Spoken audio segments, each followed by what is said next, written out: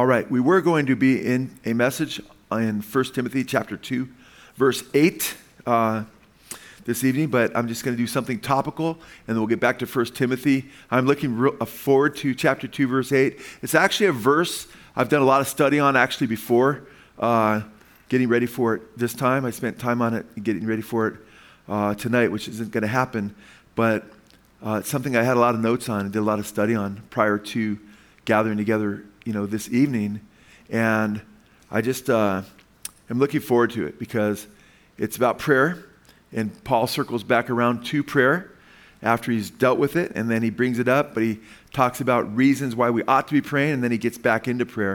And it's something that he says about prayer that's so significant that we're going to get into next time, Lord willing.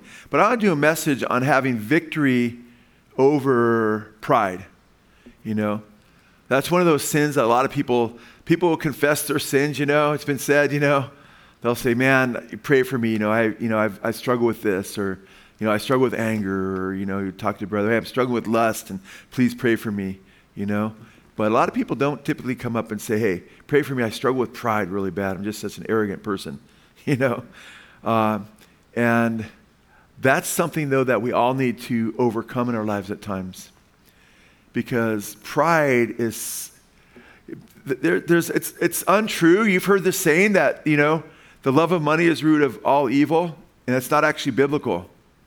The Bible actually says the love of money is the root of all kinds of evil. It's not the root of all evil. And if you asked, hey, what do you think the root of all evil is? I would say pride. Pride is the root of all evil. And the scripture I'd use to back that up would be Satan's fall, because that's the root of rebellion and sin. And in Isaiah, if you want to turn there, turn to Isaiah chapter 14, please. Isaiah chapter 14. And we read about Satan's fall here. And it's interesting because you have taunts against Satan, and you have a taunt against, the king of Babylon, and elsewhere, the king of Tyre.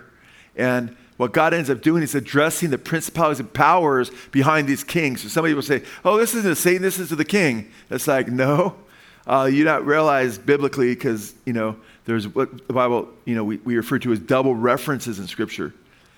Sometimes, for instance, when the Bible speaks of Satan, it also speaks of the serpent. Satan used the serpent. We see that in Revelation chapter 12, right? He's called the old serpent, the dragon, Satan, and the devil, all in one verse. When Jesus said, "Get behind me, Satan," he was talking to Peter, but he was also talking to specifically the entity that was using Peter when Peter said, "God, I'm not going to let you go to the cross. Get behind me, Satan," he said to Peter. So somebody said, "Oh, he's talking to Peter." Yeah, but he's also talking about the principality that's using him. And we see that frequently throughout Scripture, from Genesis to Revelation. Genesis chapter 3, and there's a curse placed upon the serpent, but if you look at the curse, it goes beyond the physical being that Satan used. It goes into the principality that whose head would be crushed by Jesus, with a double reference, all the way to Revelation chapter 12, which I just referenced, verse 9, where Satan is called the dragon, the serpent, Satan, and the devil, Diabolos, Satanas, all those in one verse. So you get this double reference going on. What I'm mentioning here is when you get to Isaiah 14 and Ezekiel 28, some commentators are saying, well, he's really talking to the king of Babylon, or he's really talking to the king of Tyre.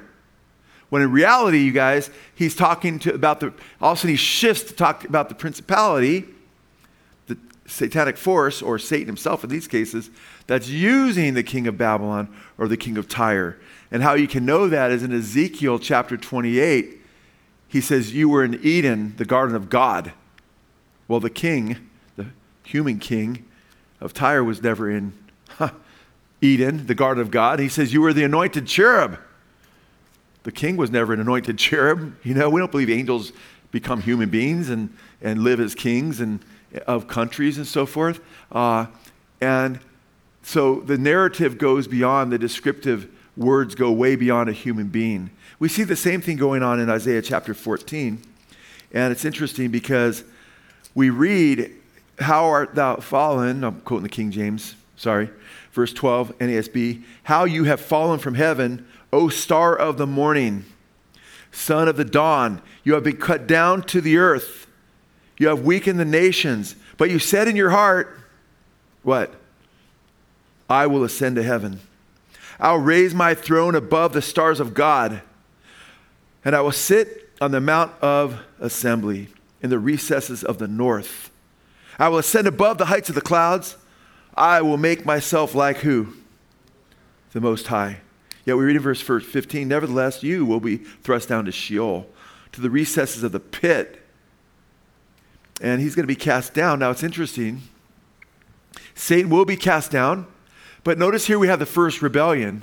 When you read Ezekiel 28, we won't take time to go there because I have a lot of scriptures I want to go through with you. You'll see that he was lifted up by his beauty. He was an incredibly beautiful angel. He was one of the cherubs, okay? He's the anointed cherub. It says he profaned his sanctuaries. Those are places of worship in Ezekiel chapter 28. He was a worship leader.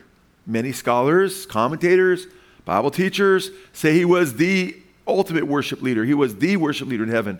I don't go that far to say, I say he may have been, but I have to have text that says he was the, but he was anointed cherub. And we know the cherubim is just, im is Hebrew, in Hebrew is plural.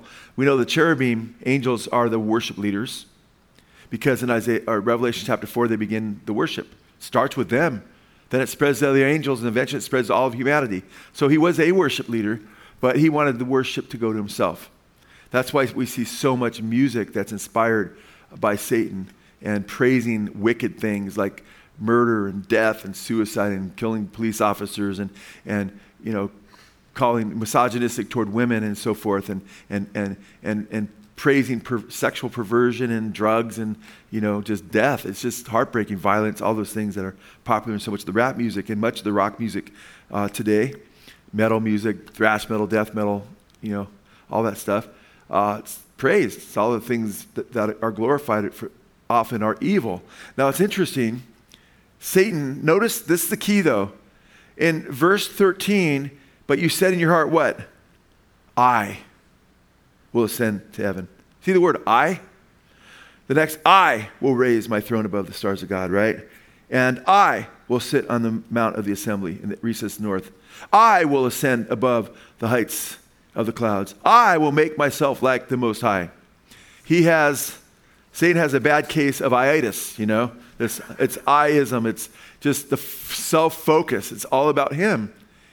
And instead of giving glory to the one who gave him life and created him and the other angels and all of creation, he was lifted up in pride and focused on himself and his will. And that's the first rebel. The Bible says in John chapter 8, verse 44, that Satan sinned from the beginning. He was a liar and did not remain in the truth. So it's important that we understand that he was the first rebel and he was lifted up in pride because of his beauty. He had obviously had power, not enough power to take over the Lord God. He had limited knowledge, obviously, because he wasn't aware that he was going to be cast down to Sheol. And he's very active today. But sin begins with pride. And if you look at sin in general, it begins in our hearts by putting ourselves before God and others. It starts with pride. In fact, the Bible says in the last days, it gives a list of what people will be like in the last days. It says last days, perilous times will come for men, but the first thing on the list, what is it? For men will be what? Lovers of self. Just pride, arrogance about them. As Christians, it ought not to be that way, amen? As Christians, we of all people we recognize our Creator, right? He's far greater than us. We don't deserve to be alive. He gave us life. We blew it big time, right? We deserve to be judged and separated from God forever, but God in his great love humbled himself and gave himself for us so we could have eternal life. So that should humble us, right? Like, whoa, look at who you are. Great in power, great in love, great in mercy, great in grace. And it should cause us to want to bow down before him. But the I word, I will do this. I. In fact, the middle letter of sin is what? I. What's the middle letter of the word pride? I, right? And, it's just interesting. Now, the scriptures in Proverbs chapter 16, verse 18, right? It says, and I think this is interesting scripture, it says pride goes before what? A fall, right? It says pride goes before a fall, and a haughty spirit, or pride goes before destruction, and a haughty spirit goes before a fall. Sometimes we just sum it up, and there's a popular saying, pride goes before a fall. But it literally says in the scripture, pride comes before destruction, and an arrogant spirit before a fall. Or pride goeth before destruction, and a haughty spirit before a fall. Same meaning. And God affords us all kinds of examples in Scripture where pride goes before a fall. What's some examples? You could think of some off the top of your head probably, of people that were proud in the Bible and then they fell. Samson, Jimmy, that's a great example. Samson was proud and he was arrogant and then he fell radically. Ends up getting his eyes poked out, and a little kid leads him, and talk about getting humbled, right? He knows how to humble the proud. Samson gets radically humbled, And it almost seems incredulous to some readers of the Bible that Samson would be so dumb because he makes some really dumb moves. And I was explaining to somebody recently I was talking to who said, how could Samson be so dumb? Telling Delilah his secrets. This is how you could defeat me, It's in my hair. If you tied it, first he's toying with her. If you tied me up, and then he just, nope. And then, if you cut my hair. And I said, he was dumb in what he did, but he was smarter than you think. Remember, if you look at Samson's life, he was, remember his riddles and stuff? He's a pretty clever guy. But you know why he got proud? I told this person. Just had this conversation like 3 or 4 days ago. I go, because Samson presumed on God's grace and mercy. Because there were certain things that Samson was warned not to do as a Nazirite. And a Nazirite, he wasn't supposed to touch grapes. Not even touch grapes as a Nazirite. Yet we read about him wandering through, taking shortcuts through the grape vineyards. Doesn't say he picked some, but what are you doing so close to the grapes? He wasn't supposed to touch a carcass. He touched 2. He pulled honey out of the lion's gut, remember? The carcass of the lion. He grabbed the head of an ass, right? And used it to kill a bunch of people. Super strong. The Holy Spirit came upon him. What am I saying? What I'm saying to you is Samson was getting away with some things, he thought. You understand? God was being merciful to him, hoping he would repent. That's why it says in Romans chapter 2, verse 4, it says kindness that leads you to repentance. But then he warns about taking advantage of that kindness. In Romans, he warns, and elsewhere in Romans 2, that they use God's kindness, basically like Jude says, as a license for sin in Jude 4. And Paul talks about that and said, that's shall we sin that grace may more abound? Never, he says. King James, God forbid, but in the Greek it doesn't say God forbid, but may it never be, Is no, we don't want to presume on God's grace and think, I just rebelled because God didn't, hammer me here. You just keep going on in rebellion, and then he just continued to rebel. And then he gave up. It's his fault, right? And he's shorn my hair off, I'll lose all my strength. Sure enough, boom, he's weak, captured him, burned his eyes out, blind. And then his ending, which we don't have time to get into because I didn't know Samson was going to be brought up, but that's a great example, Jimmy. Samson's a really good one. Pharaoh's another good example, but I'll spend less time on Pharaoh because you brought up Samson. But Pharaoh's a great example because he kept putting himself above God, right? And I don't have time to go into it, but every single plague of the 10 plagues was a judgment on one or more Egyptian gods. We've talked about that in some detail. Every single plague that took place was pointed at the Egyptian gods that they were worshiping. And that's because God hates false gods.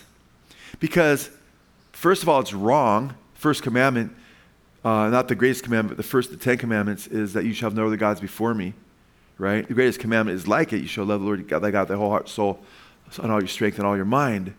But the Egyptians were being deceived, and they would be damned if they died in their idolatry, but God wanted to reveal to them who the one true God is. It says that over and over again, that he wants to show the Egyptians and the Jews too, that he's the one true God. He's holy. And by the time they left after the 10 plagues, there was a mixed multitude. There were believing Gentiles, Egyptians that left with them that turned to the one true God. Praise God for that, amen. But Pharaoh hardened his heart, amen. And God hardened Pharaoh's heart. It's not as though God got in and said, I'm going to make your heart hard, otherwise you would love me and follow me. No, he's not doing evil to Pharaoh who wanted to follow the Lord. Pharaoh didn't want to follow the Lord. Pharaoh was about himself. Now God chose Moses, who was the humblest man on the earth, it says, amen. And Moses even struggled at times with pride.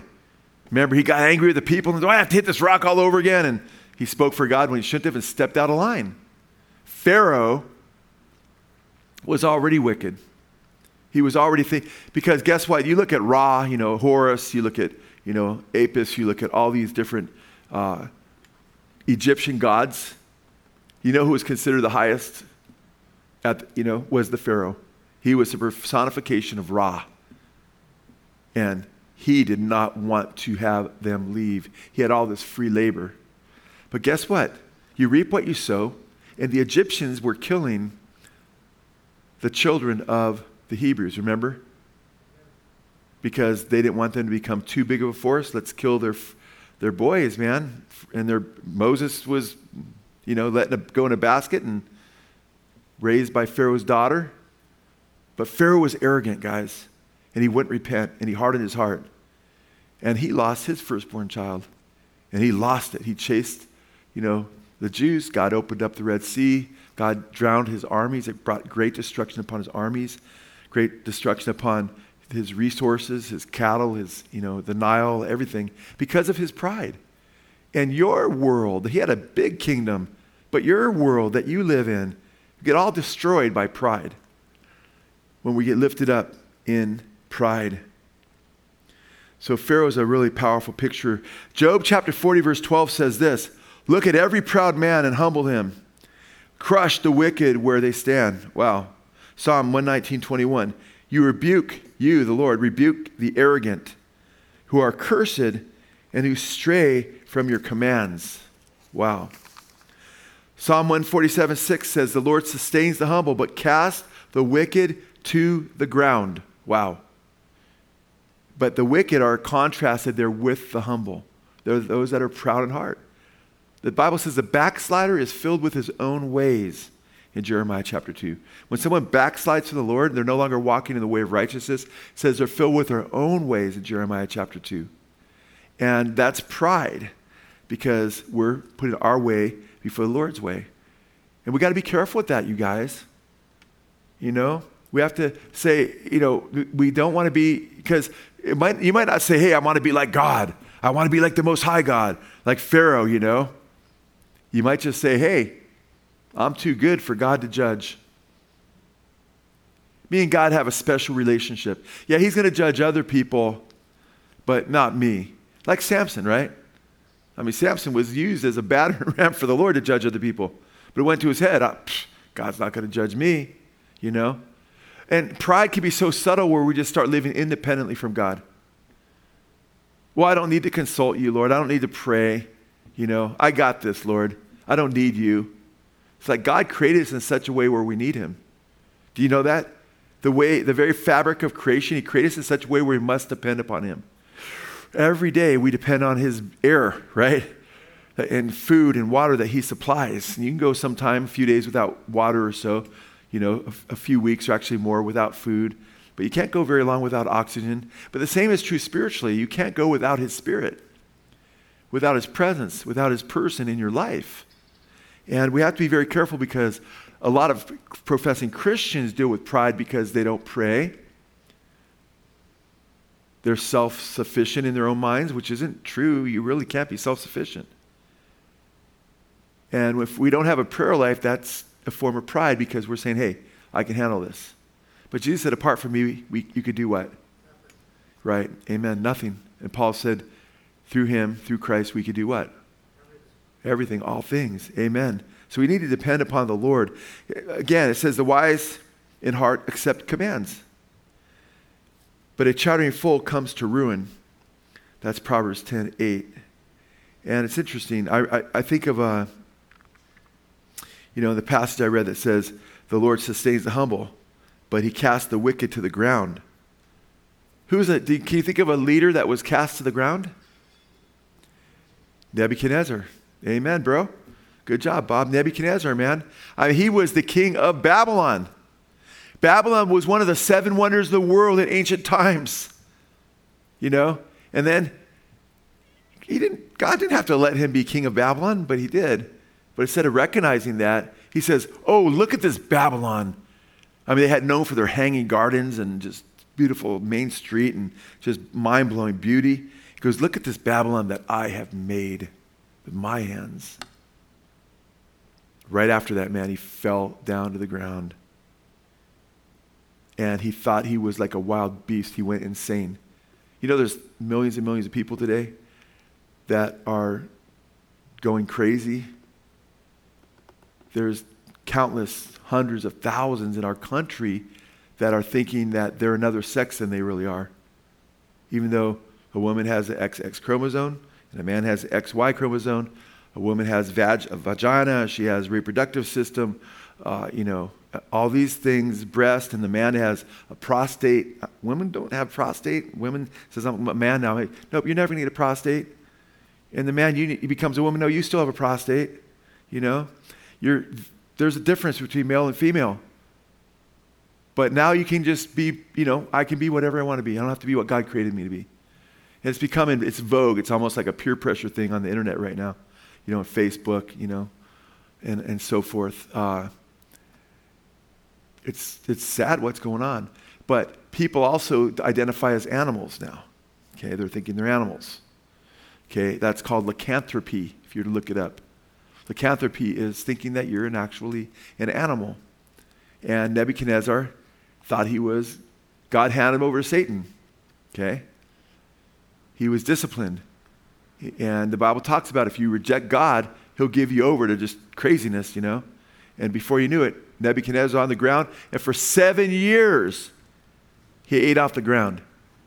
And it's interesting, when I was studying that years back, I started looking at secular information on him. I bought a book on Babylon from a secular person, and it talked about in the book how he became indifferent to his family, that the annals of Babylon recorded Nebuchadnezzar didn't communicate with them for a period of time. Well, I think there was more to the story than that, but of course the Babylonians are going to say, hey, our king just went insane for 7 years, But it's kind of interesting.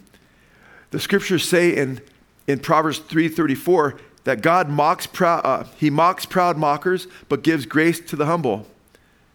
Proverbs 8:13, the fear of the Lord is to hate evil. I hate pride and arrogance, evil behavior, and perverse speech. Wow. Proverbs 11:2 says, when pride comes, then comes disgrace. But with humility comes wisdom. Pride disgraces you, disgraces your life. Proverbs 8:12 says, before his downfall, a man's heart is proud. It's a lot like that scripture in 16:18 that says, pride goes before destruction, a haughty spirit before a fall. Very similar. Proverbs 18:12, before his downfall, a man's heart is proud, but humility comes before honor. You want true honor? Be humble yourself, man. Proverbs 21:4 says, haughty eyes and a proud heart, the lamp of the wicked are sin. This all pride and independence from God. I don't need you. I'm going to do my own thing. I'll be my own God. It's all disgusting because it all follows in Satan's footsteps. He was the first rebel. First one saying, I'm going to live independent of God. I'm going to be my own God. And guess what? He told Eve that. Remember? You shall be as God. Same deception. Bam, she fell. Kicked out of Eden. Grew old and went back to the dust. The Antichrist is going to declare himself, sit in the temple of God, showing himself that he is God. 2 Thessalonians chapter 2, verses 3 and 4. Sit in the temple of God, showing himself that he is God.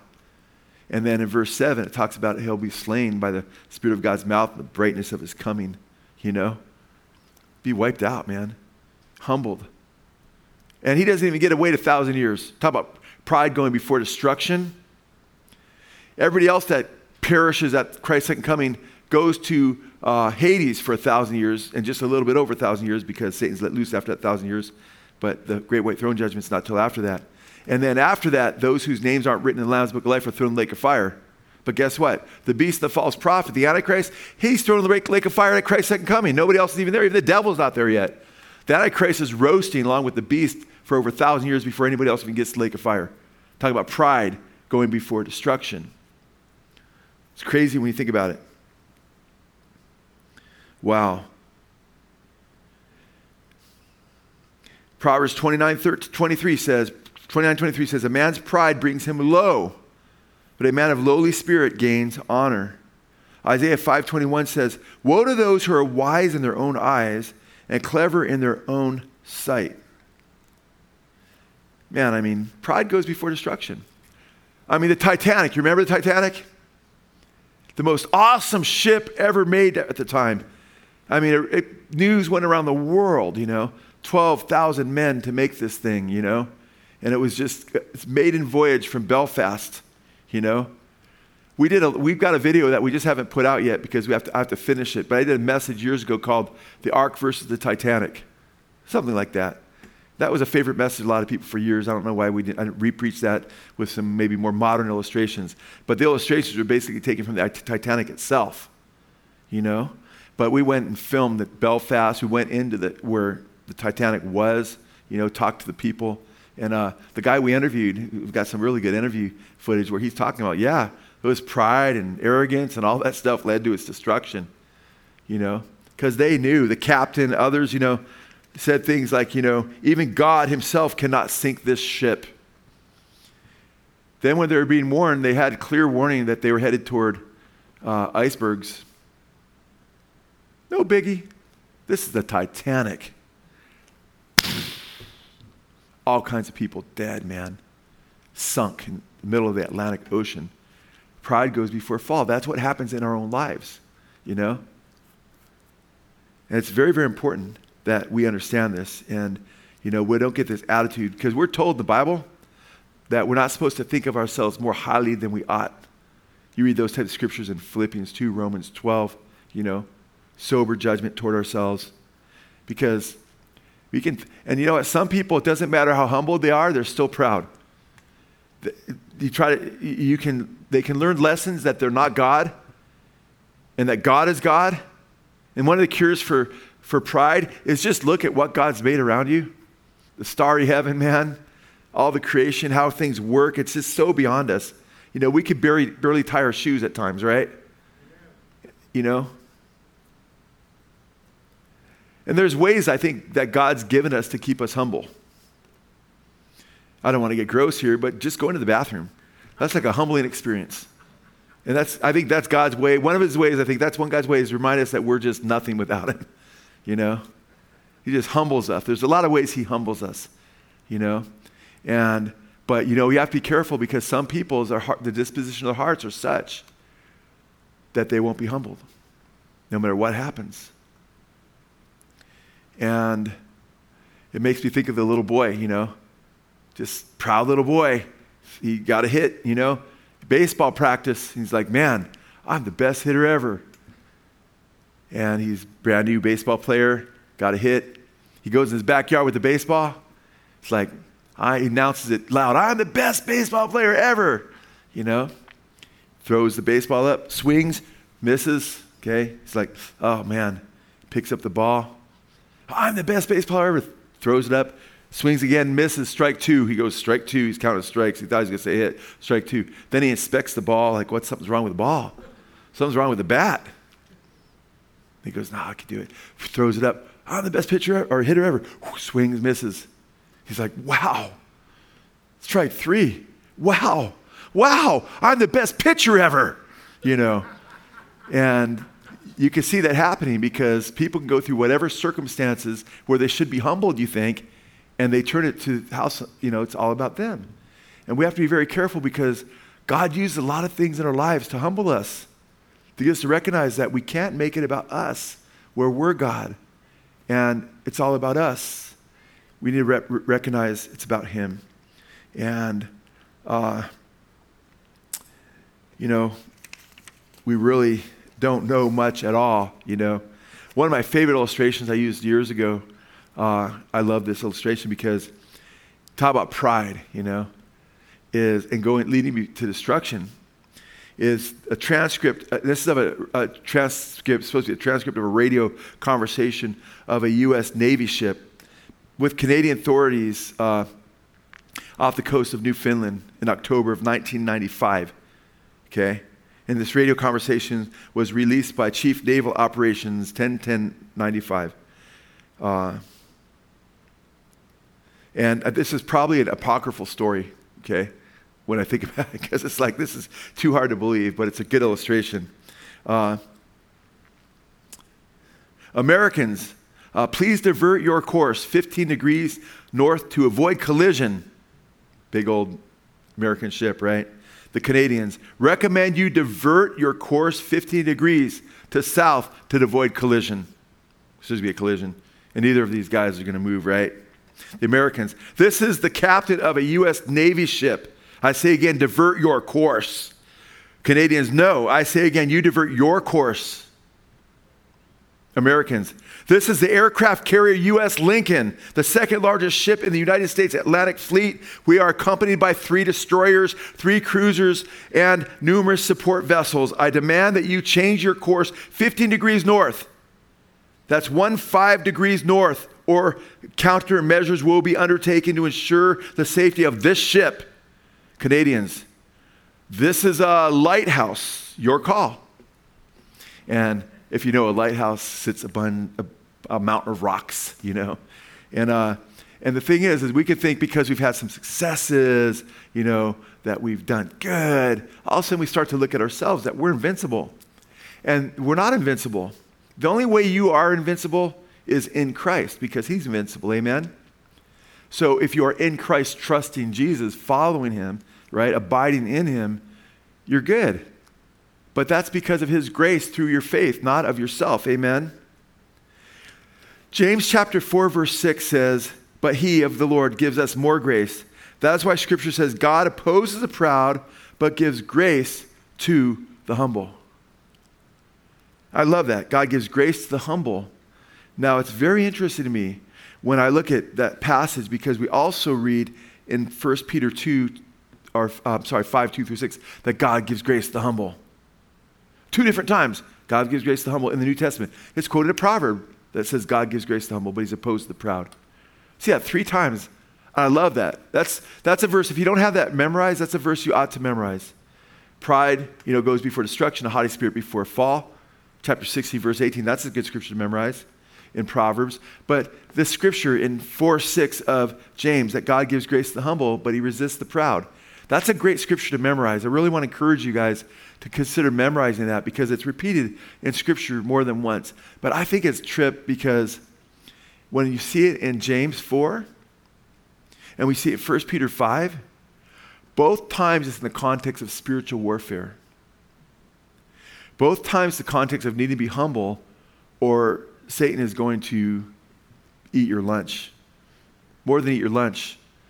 Peter warns about how he goes about as a roaring lion seeking someone to devour. Therefore, resist him steadfast in the faith. That's what Peter says. And James says, resist the devil, he'll flee from you. Draw near to God, and he'll draw near to you. And both passages, when they talk about our battle with Satan, say God gives grace to the humble, but he resists the proud. So it's very important, if you're going to have victory over Satan, that you keep yourself humble before God. Because when you lift yourself up in pride, or you get lifted up in pride and become independent, I can do my own thing, I can call my own shots for my life, I don't need to seek your will, Father. But, I'm a Christian, I believe in you, I'll go to church once in a while, but I'll do my own thing. Woo, you are in trouble, man. The Bible says, warn those, admonish them. In Hebrews, it says, in the scripture, it says, don't forsake the fellowshipping of yourselves together, as the habit of some, right? But gather together all the more as you see the day of Christ getting closer. Well, here you are today, this evening. Praise God. You're gathered together. You're getting the word. That's good. But when we become independent of God, we become like that, I love that he uses the animal analogies, Satan's like a roaring lion seeking someone to devour. And I love to watch, animal, documentaries and documentaries on all kinds of animals. But I love the ones in the big cats. But I notice what they go after. The lion doesn't say, since I'm a big bad lion, I'm going to go after the biggest animal in the herd and show how tough. No, he's like an opportunist. I'm going to go after the one that's independent, thinks he doesn't need the rest of the herd. The one that's kind of like, I'm tough. I'm a tough gazelle, or I'm a tough zebra, or just not very smart, and I'm going to get away from the rest of the zebras, and I'm going to voyage over here and find some food. Yeah, the herd's over there, but I'm a pretty fast runner. I'm a pretty strong zebra. They're probably tripping out that I'm so daring, and before you know it, it's like a bunch of lions on them, just tearing them apart, And you got to be careful because the Bible says you reap what you sow. The Bible says, be not deceived, God is not mocked. He that sows the flesh will from the flesh reap corruption, but he that sows to the Spirit will from the Spirit reap eternal life, and we shall reap if we continue. So it's imperative that you and I don't become independent of God. That we don't cease to see our need to obey him and walk with him and stay in the flock with other believers and encourage one another and love one another and press on together in the faith. Because Satan is very real, and God gives grace to the humble, but he resists the proud. In fact, it says in 1 Timothy chapter 3, it warns not to exalt a new convert to the position of elder because he could fall into the same condemnation as the devil. Wow. And now, commentators, scholars, teachers, they see that can be understood in two different ways. He falls into the condemnation the same way the devil did, by being lifted up by pride, or he falls into the condemnation, meaning the devil's able to condemn him because now he's lifted up in pride. Because it says he become puffed up. You ever see a puffer fish?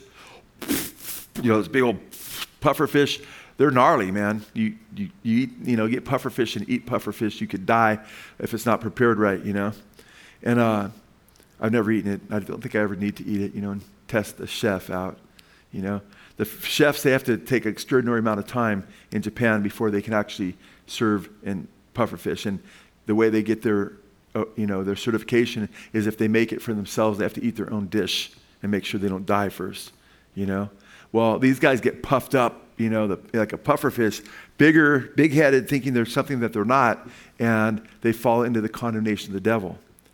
And it could be both. Same condemnation of the devil for sure. That's the way the devil's condemned. And of course, the devil can accuse them and say, that person's living independent of you, doesn't think he needs you. It's all about him. He needs to be coming to God. So that warns even Christians that we have to recognize that we have to depend on God every day. Amen. Remember, he's God, we are not, and that we're not even close to what he is. Amen?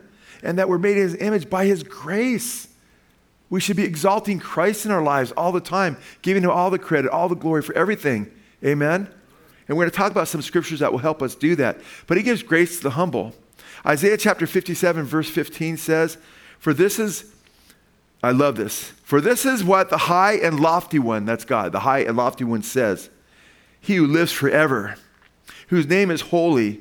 I live in a high and holy place, but also with him, I love this.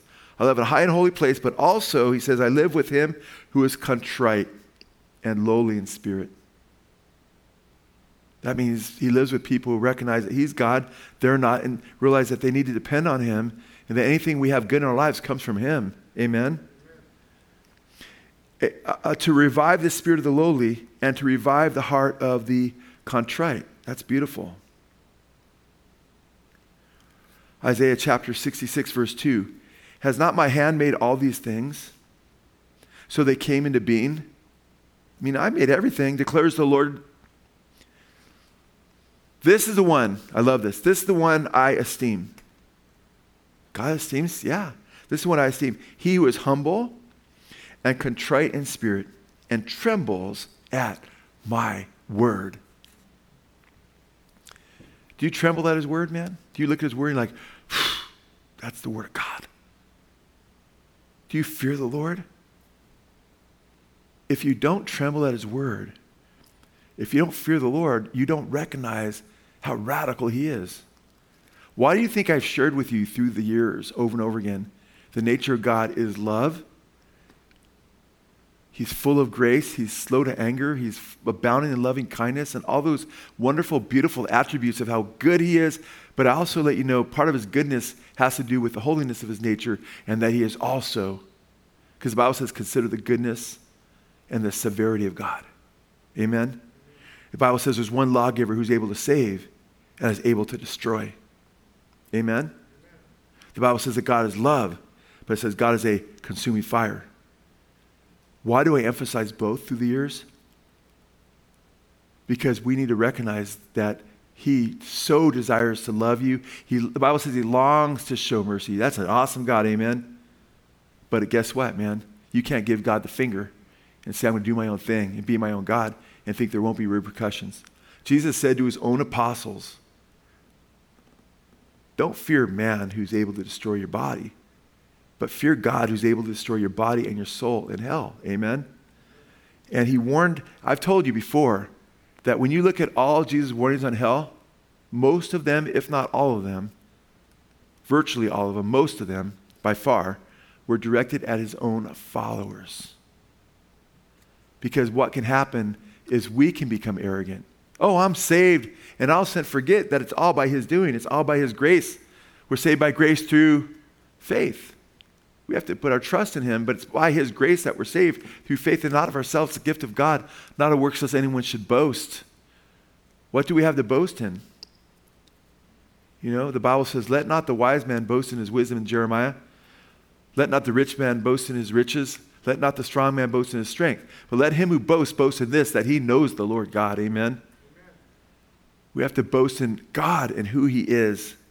Micah 6:8, he has shown thee, O man, what is good and what the Lord requires of you. What is that? 3 things. To do justly. Number 1, do what's right. Right? To love mercy. To do justly, do what's right. To love mercy and to walk humbly before thy God. Amen? Man, I like that. It's really clear. Just do what's right. Love mercy. Be so grateful for God's mercy on you and love showing mercy to others because God's been merciful to you. Amen? And then walk humbly before the Lord, you know. Lord, help us to be more humble. Help us to recognize that every breath we draw is from you and by your grace. Amen? And we need to esteem others. Here's one way you can cure pride. Esteem others higher than yourselves. That's what the Bible says. Esteem other people higher than yourself. I mean, come on. How many people run to a car and you hear the kid, shotgun, shotgun, and you might be doing that. I'm not condemning you, but they're like, I get the front seat. And we have a tendency to want to put ourselves first. But God says, Jesus said, don't take the best seats at the wedding and then be humbled where you're being brought back because, hey, this is for somebody else. Take the worst seat, and then you'll be brought up. God will give you position. It's funny because guess what? I will almost always try to say, hey, I'll take the back seat, even if it's a small car, because I'm a big guy. And Jesus, what he says, it works. I say that. I don't say that so I can get the front seat. I just say that because I just don't want to hog the front seat. But people say, no, you're a big guy, get in the front seat. I'm like, and I fight it usually, then I'll give in, usually. But a lot of times I can sit in the back, it's not a problem. There's room between my knees and the seat in front of me. If not, I make the person in the front seat that said shotgun pay for it. No, I don't. I'm just kidding. I don't do that. Pushing their seat up back. No, I wouldn't do that. But God wants us to be humble, amen, and wants us to esteem others higher than ourselves. And that's very important. In fact, listen to Philippians chapter 2, verses 3 and 4. In fact, let's turn there. It's so good. Philippians chapter 2. So good. And when you get there, I want you to notice that he's going to give the principle, and then he's going to give the illustration. Philippians chapter 2. And I noticed that, now notice in Philippians chapter 2, verse 3, he says, do nothing from selfishness or empty conceit. Wouldn't that solve the crime problem in America? People do things out of selfishness and empty conceit all the time. But with what? But with humility of mind, regard one another as what? More important than yourselves. That's a really wonderful way to overcome pride in our lives. Is to... Now, guess what? That's one of the hardest things in the world to do. But if you can say, Lord, help me to consider other people more important than me. We know theologically, come on, let's be honest. We know theologically true, we're not better than one another. Amen? We're given different gifts and we're given different things, and we all have all sorts of, problems and situations we have to work through. We're all just animated by God's grace, amen? So who are we to think that we're better than other people, right?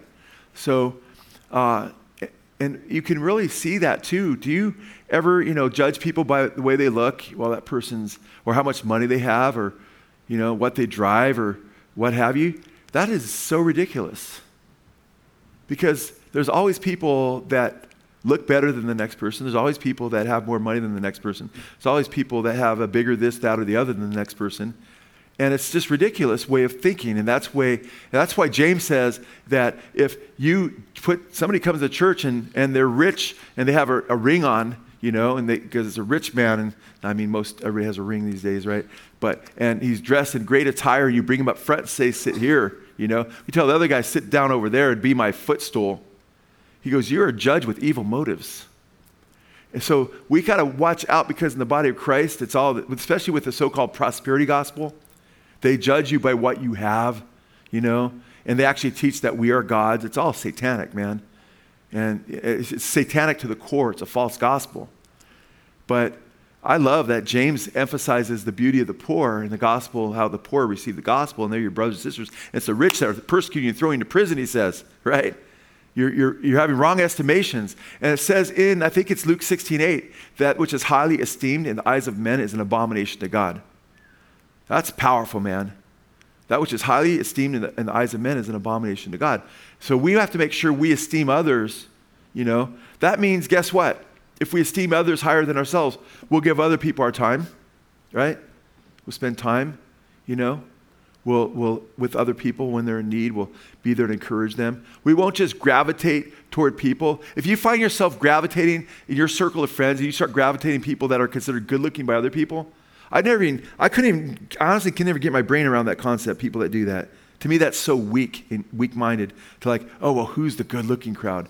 I've heard people talk like that. I'm like, how do people even think like that? Or, oh, these people are rich, so they're going to be my best friends, I love what David said, or the psalmist said, I'm a companion with all those who fear you. I love that, man.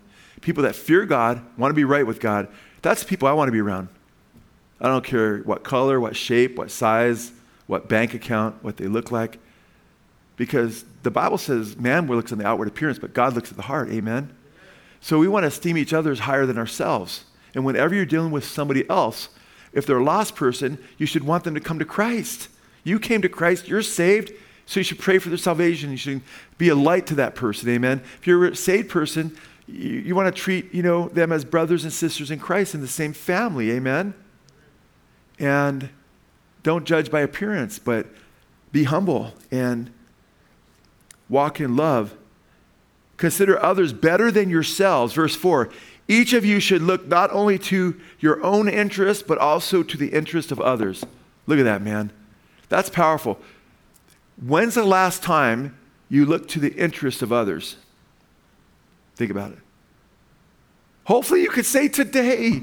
Hopefully you don't have to think back weeks or months or years. Hopefully you can say, there's some way today I thought of others.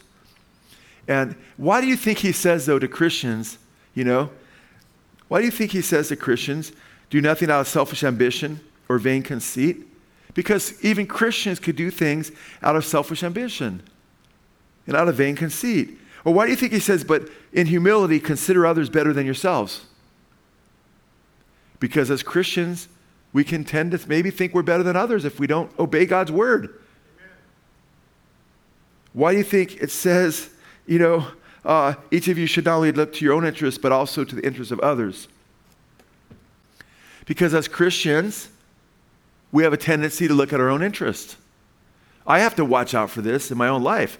I'm constantly ministering to others, but I want to make sure in my prayer life, when I wake up in the morning and I seek him in prayer, I deliberately say to myself, I need to. Don't just pray for your needs and your trials and what you're going through. Pray for your brothers and sisters in Christ. So I open my my prayer life up and pray for you guys. I pray for my family, I pray for my kids and pray for their spouses and their kids. I try to pray for the lost, That's why I love to pray Our Father. Because when I was a brand new Christian, I didn't get it yet. When I was a brand new Christian, I was just so happy I was saved. Now I want to see my family and friends saved. But guess what? When I first started praying, God help me then I realized, man, I need to be praying more and more for my lost loved ones in Christ. So I started praying for my family members and my friends, and one by one I started seeing them saved. But when I first got saved, I was like, you're concerned, what's the gospel? Am I saved? And I remember praying for myself. But you know what? I started praying for other Christians. You know what forced me to pray for other Christians? Because I didn't know any Christians yet at first. You know what forced me to pray for other Christians? The Lord's Prayer. You're right, our Father in heaven did that. Our Father. I'm saying our. I'm like, who's our? I don't know any other Christians. Our Father who art in heaven, hallowed be thy name. Thy kingdom come, thy will be done on earth as in heaven. Give us, I'm praying for, who else am I praying for? This day our daily bread, right? Forgive us our sins, right? Lead us not into temptation. Deliver us from evil. I'm praying for us. I'm like, who are these other Christians? I got to meet them because I need to find who Christians are. So I learned, before I knew Christians, to start praying for other Christians. Then I started reading the epistles more. I started in the Gospels, and Paul saying, pray for all the saints and so forth. And I couldn't wait to meet Christians, people that knew Jesus. And then when I found myself in a Christian church, man, it was just so beautiful. I got to enjoy the koinonia, fellowship with my brothers and sisters in Christ. And I started to realize there's millions of Christians all around the planet, man. People that love Jesus, and then it was like, okay, how do I serve? Because we're called to serve one another. Amen? It's like, how do I serve them? So you spend time with people. You encourage them, I didn't become a Christian and become a pastor the next day, I started getting asked to do presentations in churches, when I was a young Christian in my 20s, Probably did my first presentation when I was like 20 years old or so, 19 or 20, then in churches in 20, and then for years I was doing them in churches. And I used to go all over doing presentations in churches, but that was just one way. I was at a church I was at for some time. I taught the fourth graders there. I was teaching the college career class. They asked me to teach the college career class at a big church here in town. I started teaching the college career class, but then I saw they had a need for fourth graders. So I started teaching the fourth graders too, because I could do that. I could work my full-time job at the same time. We have to have an attitude of service. How do I serve other people? You have to ask the Lord. And sometimes you can fill a void in a Sunday school. You can really minister to the young people. You could always minister to one another by encouraging one another. The Bible says to encourage one another. The littlest things the Lord notices. When it says esteem others higher than yourselves, that means you're thinking about that. And when it says don't just think of your own interests, but the interests of others, you have to shift your mind and say, okay, I can't just think of what I need to do. I need to think of how can I bless other people? And then you start translating that to wherever you're at, I had physical therapy on my right shoulder today. They couldn't get me in, but on Wednesdays and Fridays, I'm like, man, it's a bummer it's on Wednesdays because that's the day I'm working hard to finish my message and stuff. But you get there, and I'm sitting there, and then I see a lady. Have you said older lady? If you're watching this podcast right now, God, praise the Lord. Got to be careful when you say that. But, she's, have you said older lady? And you know what? And I just went to the door. I ran to the door real quick and opened it for her just to show her Christian love, And you try to be loving, serve in any way you can, just little ways that people don't see today. They just don't see it. But you want to, let people see there's a difference in who you are and let your light shine, right, to glorify God. But you do it to glorify God, but you do it because it's the right thing to do. I see an older lady, and she's coming to a physical therapy center. What's she got wrong with her? I don't know how good she's walking. I just made sure I didn't use my right arm too quick because I went quick and used my left one, And I found out I don't just have bone spurs and torn rotator cuff in here and floating cartilage, but clavicle's messed up. And there's the guy said, I don't even want to tell you all that's going on. There's your shoulder is a mess. Because I did 3 different things to it that are messed up. And after it was already messed up. I rammed into the ground. Some of you guys were at the Costa Rica trip. I was running as fast as I could, and bam, I blocked the ground, but it didn't move. The earth didn't move. I did, But by the grace of God, God uses those things. So I'm like, how can I be a servant? So you just got to be in the practice of how can I be a servant? How can I be a servant at church? There's a lot of ways you can serve. I mean, even if you're not an elder or a deacon or a Sunday school teacher, do you realize how huge it is that you're part of the body of Christ? And the Bible says, the eye can't say to the hand, I have no need of you, right? And we're all members of one another, and that we build each other up. And even a little glass of water you won't lose your reward in heaven. Jesus said, give someone a glass of water in his name, you won't lose your reward. I was sharing with you guys some time ago, a brother was sharing with me that, he'd come into a church when he first became a Christian, and somebody just was nice to him and showed him where he could sit. And he said he bawled like a baby. First time he was in a church, and just sensed God's love because he hadn't been treated quite like that. And then you start meeting people like that. People come off the streets. They're in the world. They need to see Christ's love. They need to see pictures of Jesus. Amen? So it's important that we get this. And that's not the tendency of humans. Researchers at the University of London did a study on people's estimation of themselves, and they concluded that, quote, a substantial majority of individuals believe themselves to be morally superior to the average person. And that this illusion of ours is, quote, uniquely strong and prevalent, they write. Most people strongly believe they are just virtuous and moral, yet regard the average person as distinctly less so. And I've seen studies in our penitentiaries, in federal prisons, where prisoners think that they're better than everybody else and think that they shouldn't be in prison, the majority of them. I've looked at studies I did a lot of studies on like self-esteem and that whole high self-esteem movement that was around and still is around. And we struggle with that, man, because it showed the test scores that were given to math scores that were given to several different countries. And the United States came in last place, okay? The United States is a pretty cool country in a lot of ways, but it's pretty, it's getting off base a lot, right? But Japan came in first place in those test scores for math. But the question was asked at the end of I am good at math. Guess who said they're good at math? Yes, at the highest proportion. The United States. Okay. You ask people where they range as a driver from 0 to 100. On a curve, the average is going to be, but then you're going to have both sides of that average. But how many people are going to say, I'm less than 50%. I'm probably like in the 30s. I'm like, most people, I'm 80s. Oh, probably 90s. I'm probably 98, 99. I could be a race car driver. Oh, really? And somebody might be able to be that. Maybe they're being honest. I don't know. But not everybody can be a race car driver, and everybody tends to be a great driver, We tend to think of ourselves more highly than we ought to. And we tend to and this is very serious, and everybody's smiling right now because you can relate. This is very serious, though, because we need to recognize that we have to esteem others higher than ourselves, and that we're not supposed to think of ourselves more highly than we ought. And then he gives us the antidote to it. He says in verse 5, your attitude should be the same. Let me go to verse 5 in the NASB, verse 5. Have this attitude in yourselves, which was also in Christ Jesus.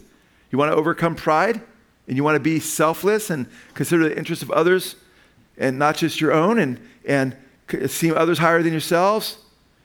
Let Jesus be your example. Have the attitude that he had, who, although he existed in the form of God, he was in God. We're not in the form of God. Didn't regard equality with God a thing to be held on to or grasped, but he emptied himself, taking the form of a bondservant, a doulos. Now, there's different Greek words for servant throughout the New Testament. 3 or 4 last time I looked. 4 or 5, right around there. Doulos. He uses the lowest. The Greek word right there is translated bond servant here, slave. That's what Jesus became. He didn't use higher words for servant or better or a little bit stronger than doulos. It uses the word slave or bond servant. And being made in the likeness of men, being found in the appearance as a man, he humbled himself by becoming obedient to the point of death. What? Yes. And even worse, even death on a cross, the worst kind of way you could die because there was no worse way to die than a cross, because if you combine the humility, stripping you naked, being called a criminal when he wasn't, and the shame and the pain put together, it's the worst way to die. That's what the Lord did. Why did he do that? Because he esteemed us more important than his own life. Wow. Verse 9, for this reason also God highly exalted him and bestowed on him the name which is above every name. So that at the name of Jesus every knee will bow, and those who are in heaven and on earth and under the earth, and every tongue will confess that Jesus Christ is Lord, to the glory of God the Father. This is interesting though. He humbles himself. Now he has a name that's higher than every name, and he saves all kinds of people through the gospel. Amen. When it says God gives grace to the humble but resists the proud, then it says humble yourself under the mighty hand of God, and then he will exalt you in due time. Amen. The way up is down, bowing before the Lord. Then he'll lift you up. Amen. And I think it's important because Jesus said you have to become like a child to enter the kingdom. In Matthew chapter 18, verses 3 and 4, and he said, I tell you the truth, unless you change or repent and become like little children, you will by no means enter the kingdom of heaven. Therefore, whoever humbles himself like this child is the greatest in the kingdom of heaven. Unless you repent, unless you're converted, as the King James, I think, says, and become like a child. What does it mean to become like a child? I mean, some of us will say, hey, I'm a childish person, man. That's what Jesus meant, man. I just act childish all the time. That's not what he means here, okay?